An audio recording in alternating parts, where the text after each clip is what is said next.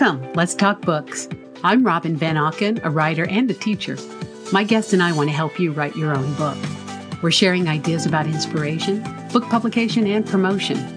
You can find the episode show notes, a free novel, guides, and tutorials at robinvanauken.com. Enjoy the show.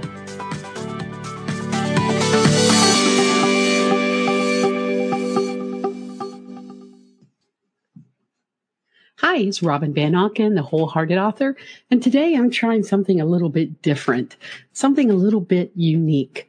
First of all, I'm not going to be talking to anybody else. I'm going to be talking to you.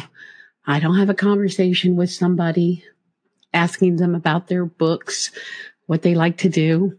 I mean, I do have a whole lot of people that I need to talk to.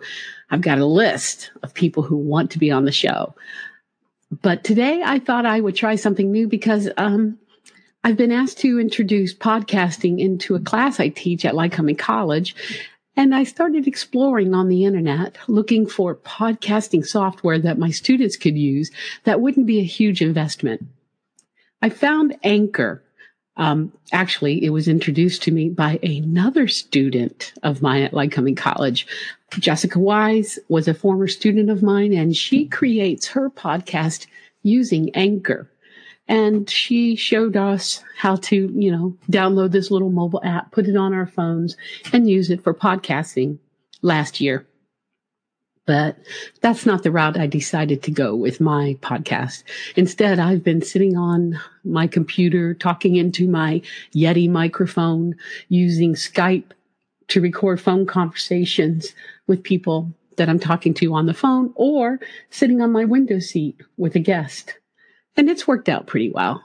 But in order to teach Anchor, I need to know Anchor. And the only way to get to know Anchor is to try it. And that's the reason for today's episode.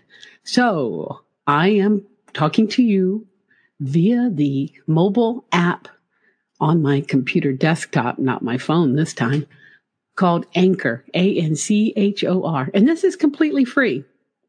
It comes with the ability for you to record short conversations, bundle several of these short conversations up into one big episode.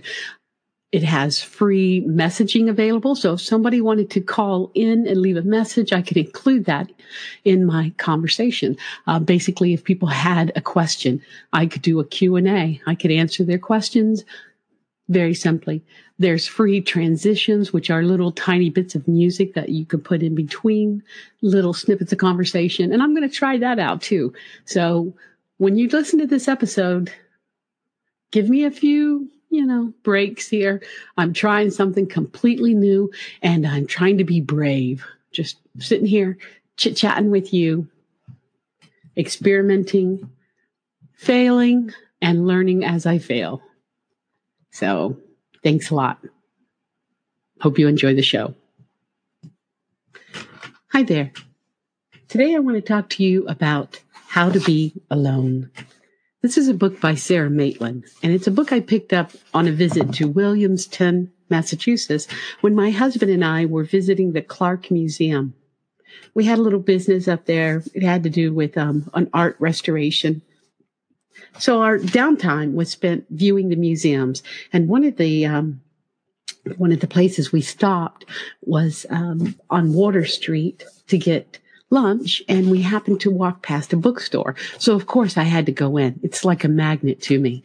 We're talking about a massive old building on Water Street, and it had floor to ceiling windows around the front and one side. So there was a lot of light coming in.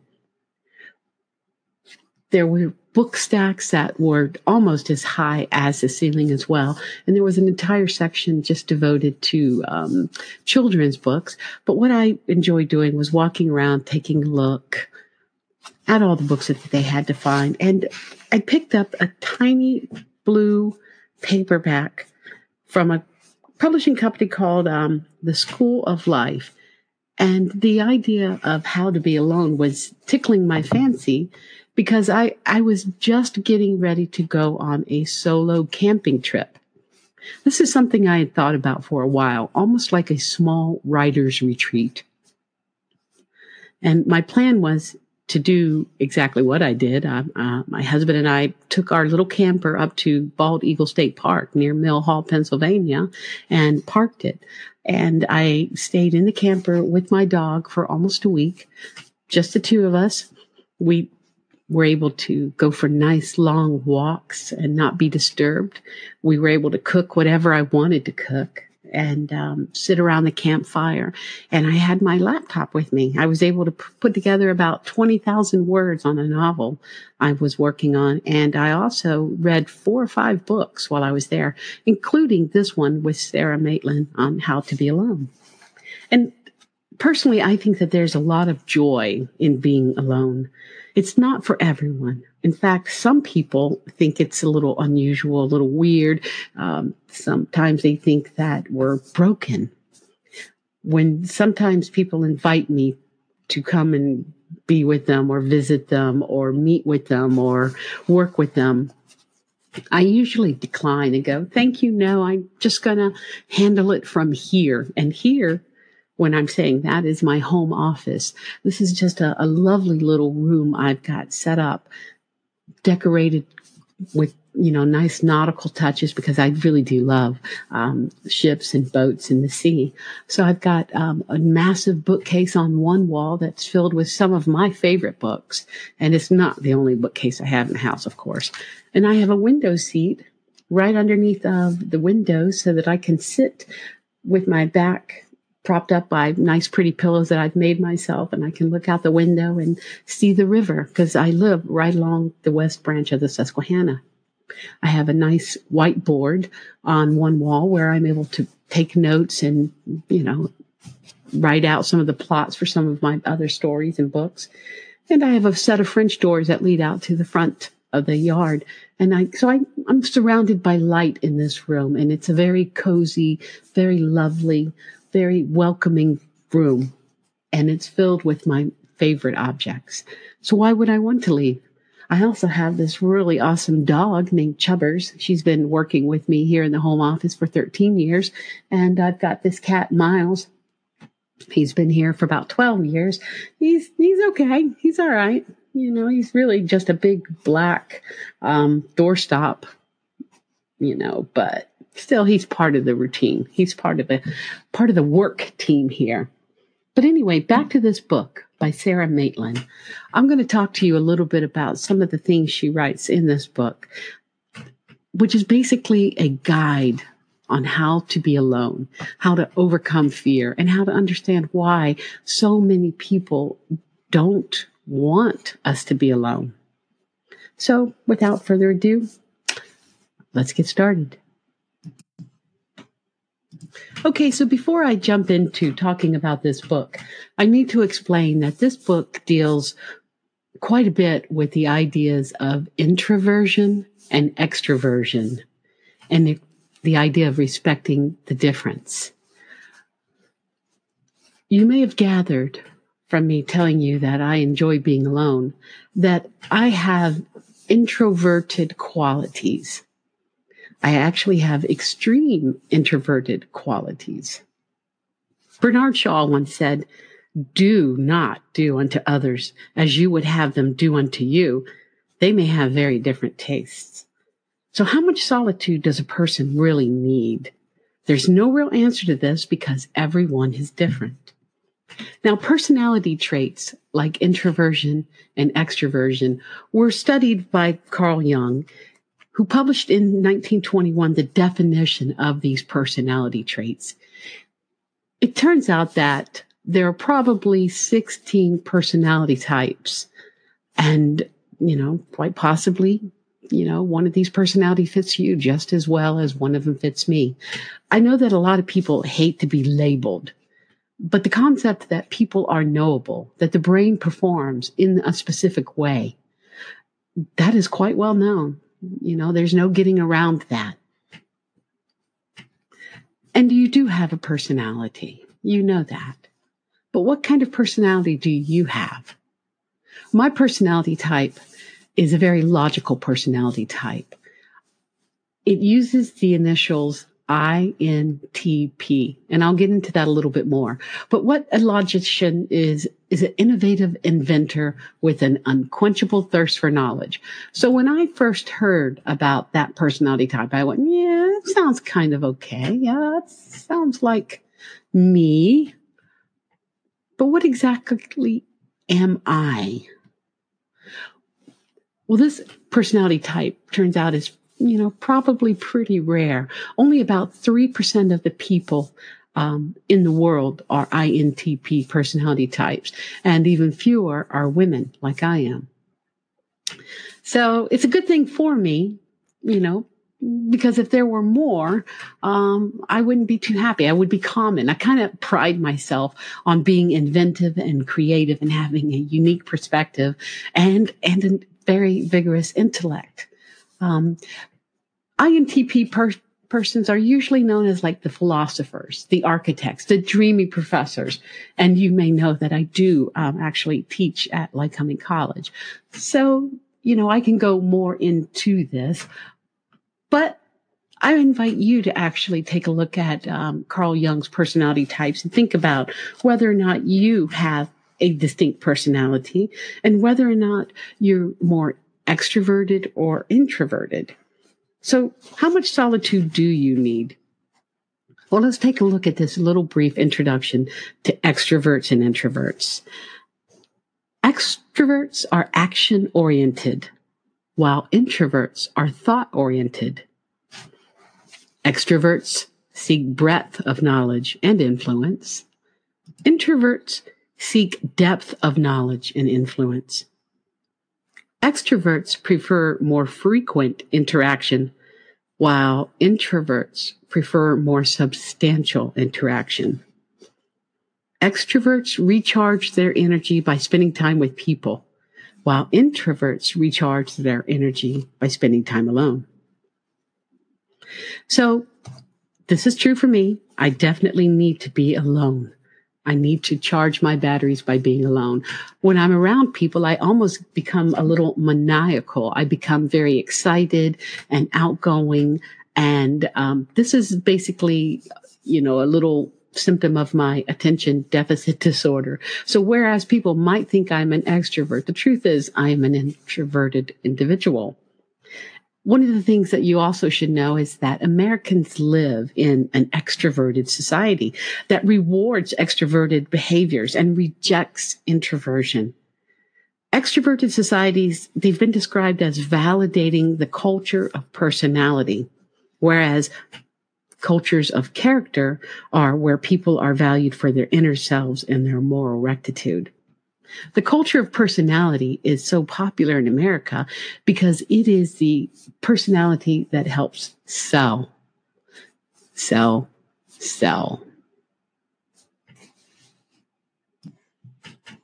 a little bit of background about this author, Sarah Maitland.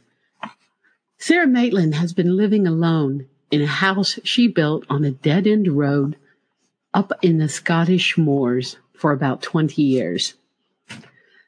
This came about because she was married and she had children, but her marriage collapsed. And so she moved into a little thatched cottage, to lick her wounds and become the tragic figure in a novel. And then she discovered she liked it. She discovered that she enjoyed being alone. She became fascinated with silence and what happens to the human spirit, to the identity and personality when talking stops. When you press the off button, when you venture out into enormous emptiness. She was interested in silence as a lost cultural phenomenon, as a thing of beauty and as space that had to be explored and used over and over and again by different individuals in wild spaces.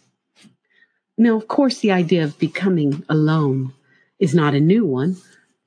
There's quite a bit of history written about different hermits, but also about people who are explorers. So, for example, Richard Byrd, the U.S. admiral and explorer, who explained why he wanted to spend a winter alone on the polar ice cap in 1934. He said, "I wanted to go for experience's sake.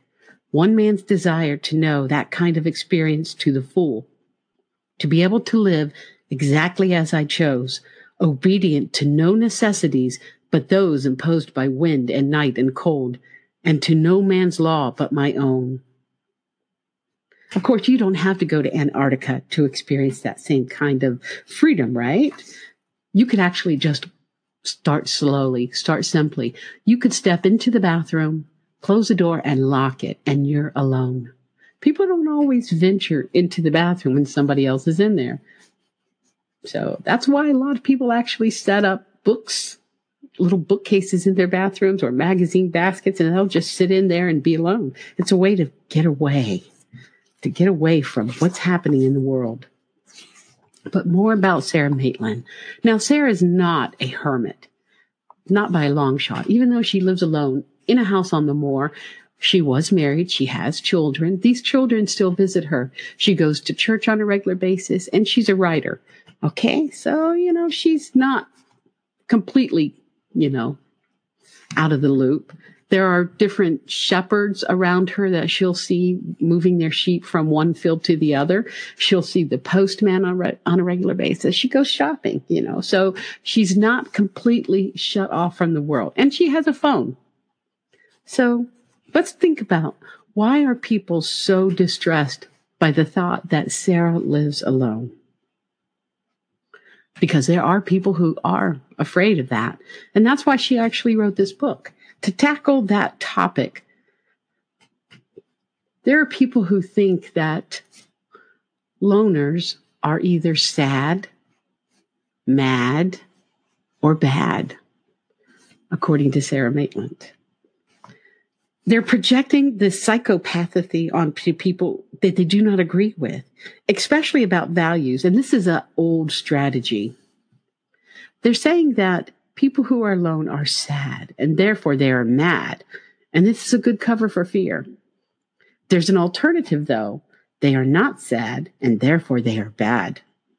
Sarah writes about her own mother, who was widowed after being married for maybe 40, 50 years. Now, this woman lived herself alone for 20 years after her husband passed away, but she did not enjoy being alone. She had more extroverted qualities, and she enjoyed going out in society. And when her own daughter experienced a break in her marriage and went to live alone, it distressed the mother. And she made it her mission to bring Sarah out, to bring her into the fold again. She kept up this sustained attack on her daughter's moral status, telling her daughter that she was being selfish. It was selfish for her to live on her own and enjoy it, because the mother wasn't enjoying being alone. Let's look into that a little bit more. So what are some activities that you can do alone? Activities that are still fun and full of leisure. Well, you know that you can go for a run. You could go for a jog. And if you don't like to do any of those things, you could go for a walk. Some people enjoy gardening. Some people listen to music, and they even perform music, practice and play. My husband has a workshop down in the basement where he does woodwork. He creates this furniture that I was speaking about, these beautiful bookcases, my window seat, his office desk. But one of the biggest problems with having an activity that you want to do, and especially when you want to do alone, is that as a society, we've become leisure poor. What that means is we don't have time. Well, at least that's the excuse we give. I don't have time. I don't have time to exercise. I don't have time to walk the dog. I don't have time to go visit, that landmark or that church or that site. But the truth is, the reason why we are so leisure poor is because we're working so many hours to buy things.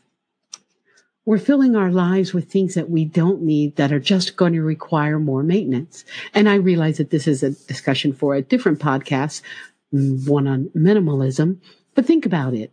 Think about the fact that you're working all the time so that you can have that house, that car, those TVs in every one of those empty rooms. Is that what you really need? Is that what you really want? Sometimes, being a minimalist is a good thing. But we work longer hours to buy those things, and then we spend more time managing them, and we're becoming money richer, but we're becoming leisure poor. One of the things that you can do is you can spend some time exploring reverie. And I'm talking about daydreaming here. Daydreaming as, a technique for being alone when you're in a group of people. If there's perhaps you're at work, and I know you should be working, but what if you were to take about 4 or 5 minutes and just travel back in your mind to a happier time? There's a word for this technique, for reverie, and it was, again, I'm going to bring up Carl Jung, the psychoanalyst. In 1913, psychoanalyst Carl Jung he had broken off with his friend and mentor, Freud. He was alone. He was also becoming isolated because of the impending World War. He found himself breaking down. He had a horrible confrontation with the unconscious. And he said that he was hearing voices and having hallucinations. He became terrified that he was becoming psychotic. So what did he do? As a psychoanalyst, he decided to confront his fears with a form of self-analysis. In solitude, he worked himself into a state of reverie, a kind of concentrated daydreaming, which he called active imagination. He deliberately and as detachedly as possible worked through his own memories and dreams and his emotional reactions to them, and then he recorded these sessions in his notebooks. He came to believe that this had proved valuable, and in later clinical practice, especially with some of the older people that he would see, he would teach them this technique. Even without Jung's alarming experiences, reverie is a useful way of setting boundaries and patterns, an initial exploration of solitude. Just place yourself in an area of comfort and safety, and then actively seek those significant memories. Think about one time when you were very happy. Use your active imagination and remember feeling joyfully bound up in the whole earth and universe. If you can think back to those moments of extreme bliss and happiness, chances are you were probably alone when you did it. This is a particularly free-roaming, solitary pursuit for highly creative people as well. So let's talk about my favorite type of loner, the solo traveler and solo adventure. My favorite kinds of books to buy are adventure books about people who go off on their own and do extraordinary things. For example, Robin Knox Johnson circumnavigated the world in a sailboat all by himself. Of course, he wasn't the first person to do this. Joshua Slocum did it in the late 19th century. He sailed around the world alone, and when he came home, he gave presentations and lectures. He had taken many photographs along the way, and he was just revered. The same kind of history plays out in mountaineering. We know that solo sailors can travel around the world, but then there are the people who enjoy going to the mountains. Everest was first climbed in 1952 by Edmund Hillary and Tenzing Norgay. That's right, all by themselves. The pattern is fairly constant, with many forms of extreme adventure. It's harder to do these sort of things alone, and so it becomes more of a challenge, and for more people, a heroic endeavor. So it gets to be a pretty appealing kind of story. If you want to do some kind of experiments with being alone, sometimes it's easier to do it by making it an adventure than staying safely at home. For example, my solo camping trip. Did I mention that I saw a little baby black bear on one of my walks with Chubbers and that the mama bear possibly was on the other side of those bushes? Well, that was a little bit harrowing for me. So, of course, right after I saw that baby bear, we turned around and I went back to the camper and I closed the door, stayed inside for a few minutes to make sure the coast was clear. But still, it was a little adventure. I was on the cusp of the great outdoors. Of course, I did have the safety of the camper there, too. So think about it. If you want to do something difficult, something that people are going to openly criticize in your social circle, think about how you could phrase it. Instead of saying something like, I'm going to take my holiday alone this year, you can say, I want an adventure. I'm going to walk the West Highland Way. I'm going to cycle to Istanbul. I'm going to camp on an uninhabited island. Solo will get you all sorts of interest and support. People are going to be curious, they're going to be amused, and they're far less likely to regard you as being crazy. Henry Thoreau wrote about this sense of empowerment in Walden when he explained why he had gone to live alone in the woods in Connecticut for 2 years. He says, I went to the woods because I wished to live deliberately, to front only the essential facts of life, and to see if I could not learn what it had to teach, and not, when I came to die, discover that I had not lived. I did not wish to live what was not life. Living is so dear. Nor did I wish to practice resignation, unless it was quite necessary. I wanted to live deep and suck out all the marrow of life, to live so sturdily and Spartan-like as to put rout all that was not life, to cut a broad swath and shave close, to drive life into a corner and reduce it to its lowest terms. And if it proved to be mean, why then get the whole and genuine meanness of it and publish its meanness to the world, or if that were sublime, to know it by experience and be able to give a true account of it in my next excursion. I do not propose to write an ode to dejection, but to brag as lustily as Chanticleer in the morning, standing on his roost, if only to wake up my neighbors. Richard Byrd, the U.S. Admiral and explorer, gave a similar explanation in the opening of his book, Alone. He spent 7 months in the Antarctic.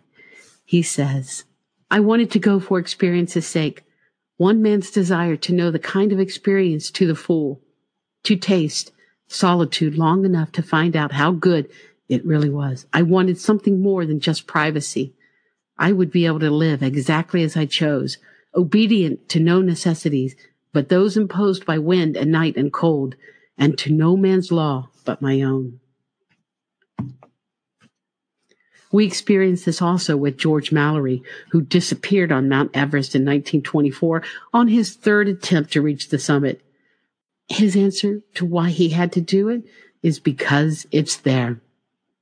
Thoreau and Byrd, along with many others, seem to be saying, because I am me. They are doing these things to explore their inner world as much as the external one. So why are solo adventures so important? And what can you do? How can you build up slowly? Well, you can push yourself, push your boundaries by doing something like traveling on a bicycle. Decide you're going to take a bicycle tour. The C&O Canal on the East Coast is 180 miles long, and a lot of people enjoy hiking and biking it. There are bed and breakfasts along the way, so if 180 miles is not something you can do in a weekend and camp overnight, then consider doing it in, small breaks. Or take a pilgrimage. Take a pilgrimage to all the cathedrals and churches in Europe. Or camp alone like I did. Even if it's only in your backyard, you don't have to go to a campground. Or you can go somewhere and do something, learn something new. For example, go scuba diving on the Great Barrier Reef. My husband and I took up scuba diving a couple of years ago so that we could take an adventure. And it's been a blast. I've really enjoyed it. But we also do things like go to art galleries in New York, Over the Christmas holidays, we spent a day exploring the Metropolitan Museum, and it was a wonderful experience. Tonight, we're getting ready to go to a concert to see the Chieftains perform. So push your boundaries, try something new, but the idea is to have the expectation of having some kind of new fun. The rewards are a double freedom. The freedom of knowing yourself and pleasing yourself beyond your comfort zone, and a deep sense of achievement. You've done something new that some people are scared to do. Solo traveling and solo adventures gives you those freedoms. And they also attract admiration and sometimes even envy, because a lot of people won't even dare to do this. My own daughter is an explorer, an adventurer. In a few days, she's going to be traveling to Costa Rica and then on to Panama and quite possibly Guatemala. And this is just on the heels of her coming home from Portugal. She spent the New Year in Paris, and she did all of this alone. She also went to a conference in Montreal alone, and she went to a conference in Berkeley. In the past 6 months, since she's been alone, she has done a tremendous amount of adventures and exploring. And, that's to be, treasured. I'm proud of her for pushing her boundaries, for respecting differences, for not letting other people tell her what she needed to do, but instead thinking about what would make her happy. So let's talk about some of the joys of being alone, some of the bliss that you can find in solitude. There are rewards that can be grouped into 5 different categories, although they overlap and they're not exclusive. Number 1, according to Sarah Maitland, author of How to Be Alone, is a deeper consciousness of oneself. Number 2, a deeper attunement to nature. Number 3, a deeper relationship with the transcendent. This is the numinous, the divine, the spiritual. Number 4, increased creativity. Number 5, an increased sense of freedom. Think about that for a second. If you spend more time being alone, you're definitely going to increase your creative output. You're going to have a sense of freedom, because with that sense of solitude comes a little bit of courage. You need to face the fear to be alone. Be brave. Know yourself. So when we're talking about consciousness of the self, what are we talking about? Here's a little Coptic monk in the Egyptian desert, William Dappelmayer. Let me read this out loud to you. Many people think we come to the desert to punish ourselves because it is hot and dry and difficult to live in, said Father Dikokuros. But it's not true. We come because we love it here. What is there to love about the desert? We love the peace. You can pray anywhere. After all, God is everywhere, so you can find him everywhere. But in the desert, in the pure, clean atmosphere, in the silence, there you can find yourself. So what is the self that you're trying to look for? That's an interesting question. If the self is just me, then how can I lose it? Or for that matter, how can I find it? Oliver Morgan, quoting from Cox's Solitude, one of the books that I mentioned earlier, and I'm going to put in the show notes, says, I can sense that my person is pulling back from its scattering into the details and plans of today, like a wave rolling from the sand and shore back to the ocean source, collecting itself into a unity of ocean. I am here, present to myself and available for a possible revelation of what is inside me. I am present, too, for experiences of those guiding inner images, personal metaphors, archetypes, and I sense shape my values, actions, judgments, and decisions during the rest of the time. So it's a deep one, consciousness of self, but you don't have to be so grandiose. You could just, Realize who you are, who you want to be, and non-judgmental.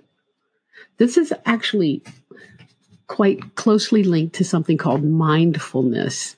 This is when you let yourself quiet and just be relaxed and notice what is happening around you and what is happening to you and inside of you, and you're non-judgmental. You're not reacting. You're simply acknowledging the fact that you're sitting there, that you're cold, that you're hot, that you're hungry, that you're full, that you're anxious, that you're sad, that you're happy, you're confident, you're brave, you're fearful. Just acknowledge all of the different things that you can be, even at once, and be non-judgmental. Don't pass blame. Don't feel guilt. Let it go. Now we're talking about attunement to nature, which was number 2. Sarah Maitland said that she loves the word attunement to describe a widely shared sense that there is something crucial about solitude in relation to an engagement with nature. How do you engage with nature? Do you do it through walks? Do you sit out in your yard, quiet and peaceful? Do you have a bird feeder? Or do you like to watch the birds? Just a couple of seconds ago, I turned my head and I looked out into the front yard and I saw 2 different mourning doves walking around, picking at grass, picking up little pieces of, string, and then lifting their little wings and heading over to the white pine tree and build their nest. Here it is. 35 degrees. It's still March. It's cold here. But these 2 mourning doves who have stuck around all winter long are now building a nest because they're getting ready to lay eggs. What I didn't see was the lonely mourning dove. This was not the only pair of mourning doves that I had here this year. I had another pair. However, a hawk got one of them in September. And there was a giant scattering of bird feathers in the driveway for a while. And that one lone goonie bird, I don't know if it is a male or a female, has stuck around all by itself, coming to the feeder, walking around, pecking at the seeds like a little chicken, all by itself. Then a couple of weeks ago, I noticed that a third pair of mourning doves or goonie birds, whatever you want to call them, showed up. And my little lonely goonie bird tried to hang out with them, tried to get to know them, but they pushed him away. Said, nope, sorry, you're all by yourself. You see, birds mate for life. Quite often, most of them mate for life. And what that means is that this bird no longer has a mate. It needs someone else, another bird. Because it lost its mate, and there's no other lone goonie birds around, it's been alone for more than 6 months now, hanging out on the fringes all by itself. And when I watch that, I feel pretty sad for it. I also feel a little protective because, this goonie bird is living in my yard somewhere.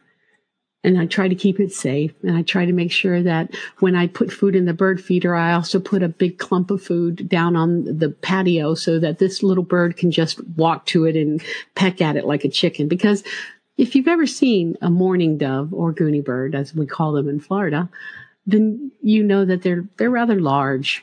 They don't sit very easily on a bird feeder. So what are the things do I do to commune with nature here? I watch the river. I love living next to the water. I actually drove this road for 5 years waiting for a house to come on sale. I had noticed it from the far side of the river. I had put my kayak in and was kayaking around the river, learning how to use it. And I noticed on the, opposite bank that there were some interesting looking houses. And I thought, who lives there? How can they afford a house on the river? Oh my goodness, those are beautiful. And so I started, exploring until I found this road. And then I drove it over and over and over again. There was a house at the end of the road that, had been abandoned. Nobody was living there. It was falling apart. So I contacted the owner and I said, hey, would you like to sell it? And they said, no. I asked a couple of times. Both times I got rejected. And eventually, whatever was wrong with the house was just too much for them to take care of. So they bulldozed it down and it became an empty lot. Then one day, my husband and I, 9 years ago now, drove this road on a whim. Didn't see anything, turned around at the end of the road because it's a dead end, headed back, and then I saw a little tiny sign hidden in the snow. And I said, stop, stop, stop. And we did. We stopped at the top of the driveway and looked down, saw this beautiful vista of the west branch of the Susquehanna River and the Loyalsock Creek as it empties into the river. And without even stepping one foot into the house, we decided to buy it based on its location and its connection with nature. All right, now it's time for number 3, relationship with the transcendent. Now, this is probably fairly easy for you. It's much more difficult for me. Sarah Maitland writes that for her, personally, the transcendent is God. It is the desire for an ever more intimate relationship with God that drives her desire to be alone. And she has found that many of the great solitude seekers have the similar passion. Now, you don't know me, but I'm going to tell you something. Despite the fact that many of my friends have very deep religious beliefs, I was not raised with any type of religious inclination, any kind of background. My mother never took us to church. She never had me baptized. Just wasn't part of my upbringing. There was a family that lived across the street that was Catholic, and they took me to church with them a couple of times. And I thought it was a most unusual and entertaining activity, especially when, they passed out the little white wafers and put them on your tongue, or they gave you, red wine, tea, or some kind of juice to represent the sacrament. So, yeah, I went to a Catholic church and they gave me a little red Bible. And I still have that Bible to this day, but I never used the Bible the way most people use their Bible. I used it as a catch-all of keepsakes. So I would put pressed flowers in there. I would put old photos of family members, love notes, letters, interesting little tidbits that I might want to look at later. But I never used that Bible for its original purpose. A few times my mother took me to a doctor's office or a dentist's office. I would see a collection of Bible encyclopedias. I think it's called the Bible Story, like 10 volumes, blue books with the traditional, white haired God and, brown haired Jesus and his flock. And, I thought that was very interesting, and I did persuade my mother to buy that collection of books for me so that I could read it. And I did read it. I enjoyed it very much. But by the time I was old enough to start reading, I was reading a lot. I was reading quite varied books. So this was only one of many different types of books. For my 12th birthday, my mother gave me a encyclopedia, medical encyclopedia. So, this is how impressionable I was. By the time I was 12, I had leprosy because I read it in my encyclopedia. When I was 14 and these small bumps were starting to appear on my chest, thanks to puberty, I was convinced I had breast cancer because I was reading the medical encyclopedia and taking it literally as my Bible. I remember another book that I received when I was I think I was 8 years old. Maybe 7 years old. One of my sister's best friends, her name was Cynthia.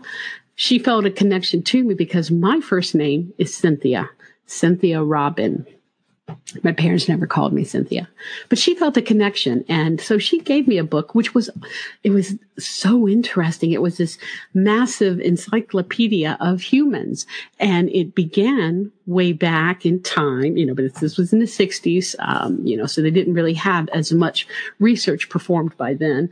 But it started with Neanderthals, talking about Cro-Magnon and Neanderthals, the, Stone Age people. And then it went all the way up to John F. Kennedy, who had just recently been assassinated. So this book was cutting edge technology, an encyclopedia of civilization. And I thought that was the most fascinating book ever. And so looking back at the books that had the most impact on me as a child, one was the Encyclopedia of People and the Encyclopedia of Medicine. And those are probably why I decided to become an anthropologist eventually. The Encyclopedia of Bible Stories, I looked on, as basically fairy tales. So I do not have that same connection to the transcendent, despite all of the wishes of my friends. And yes, sometimes I feel that something is missing, but I don't subscribe to cradle fear. I can't say that I believe in something just because I'm afraid if I don't. Okay, so number 4 is creativity. Just imagine what you can create when you're alone. Conversation enriches the understanding, but solitude is the school for genius, wrote Edward Gibbon. I do maintain a relationship with the outside world. I teach at a local college, and in fact, I'm going to be heading over there within a half an hour to teach my event planning class. And I do that so that I can stay connected with young people and, understand what's important to them and also share my knowledge. But for the most part, I enjoy being alone. I like to read what other people have written. I like to watch videos that other people have made, and I like to listen to music. And these are all inspiring to me. But I find that my creativity is at its height after I've traveled somewhere, traveled abroad, especially. One of my favorite things to do with my husband is to go away for a couple of weeks. And then my most favorite thing to do is to come home. But while we're abroad, I am immersed in this world, just infused with all of these brand new sights and these sounds and different people and accents and foods and landmarks. And when I come home, it's generally with an idea for a new novel, a new short story, something I might want to create. So creativity is something that it doesn't spring from solitude, but that's where we create it. That's where we work on it, where we roll up our sleeves and get the job done.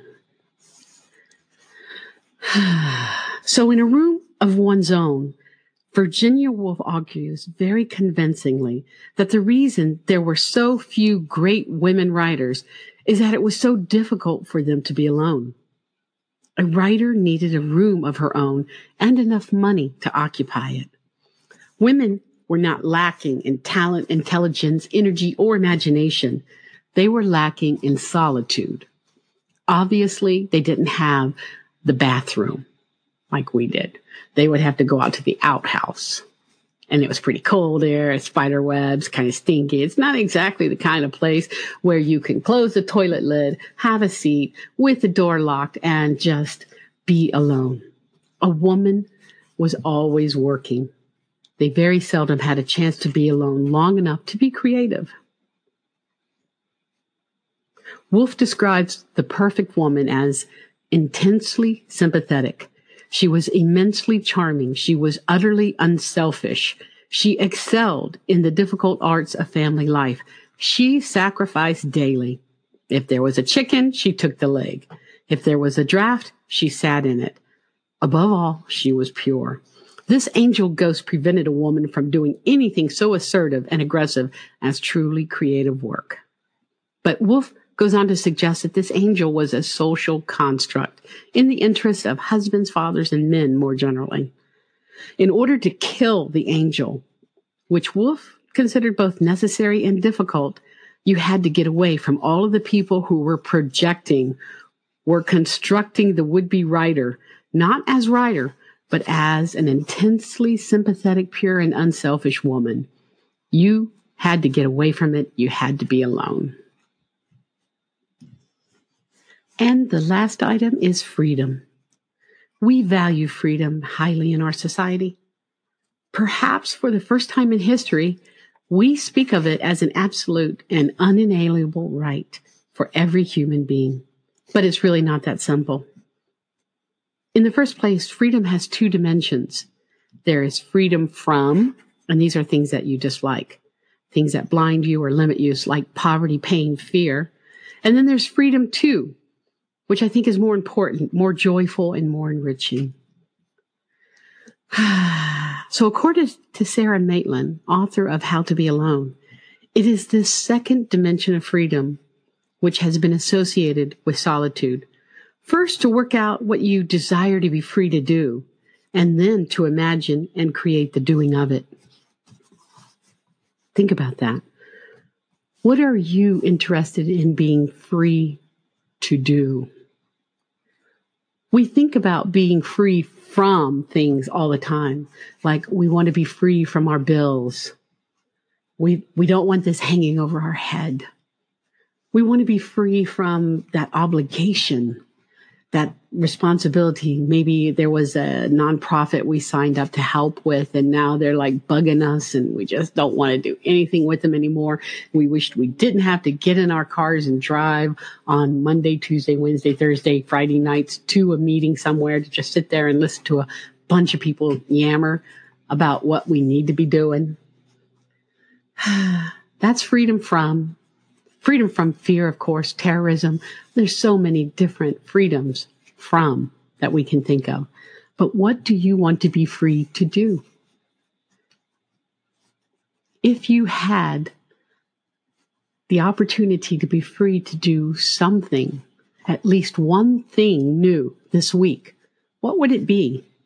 What would this call to action be? Why are you compromised?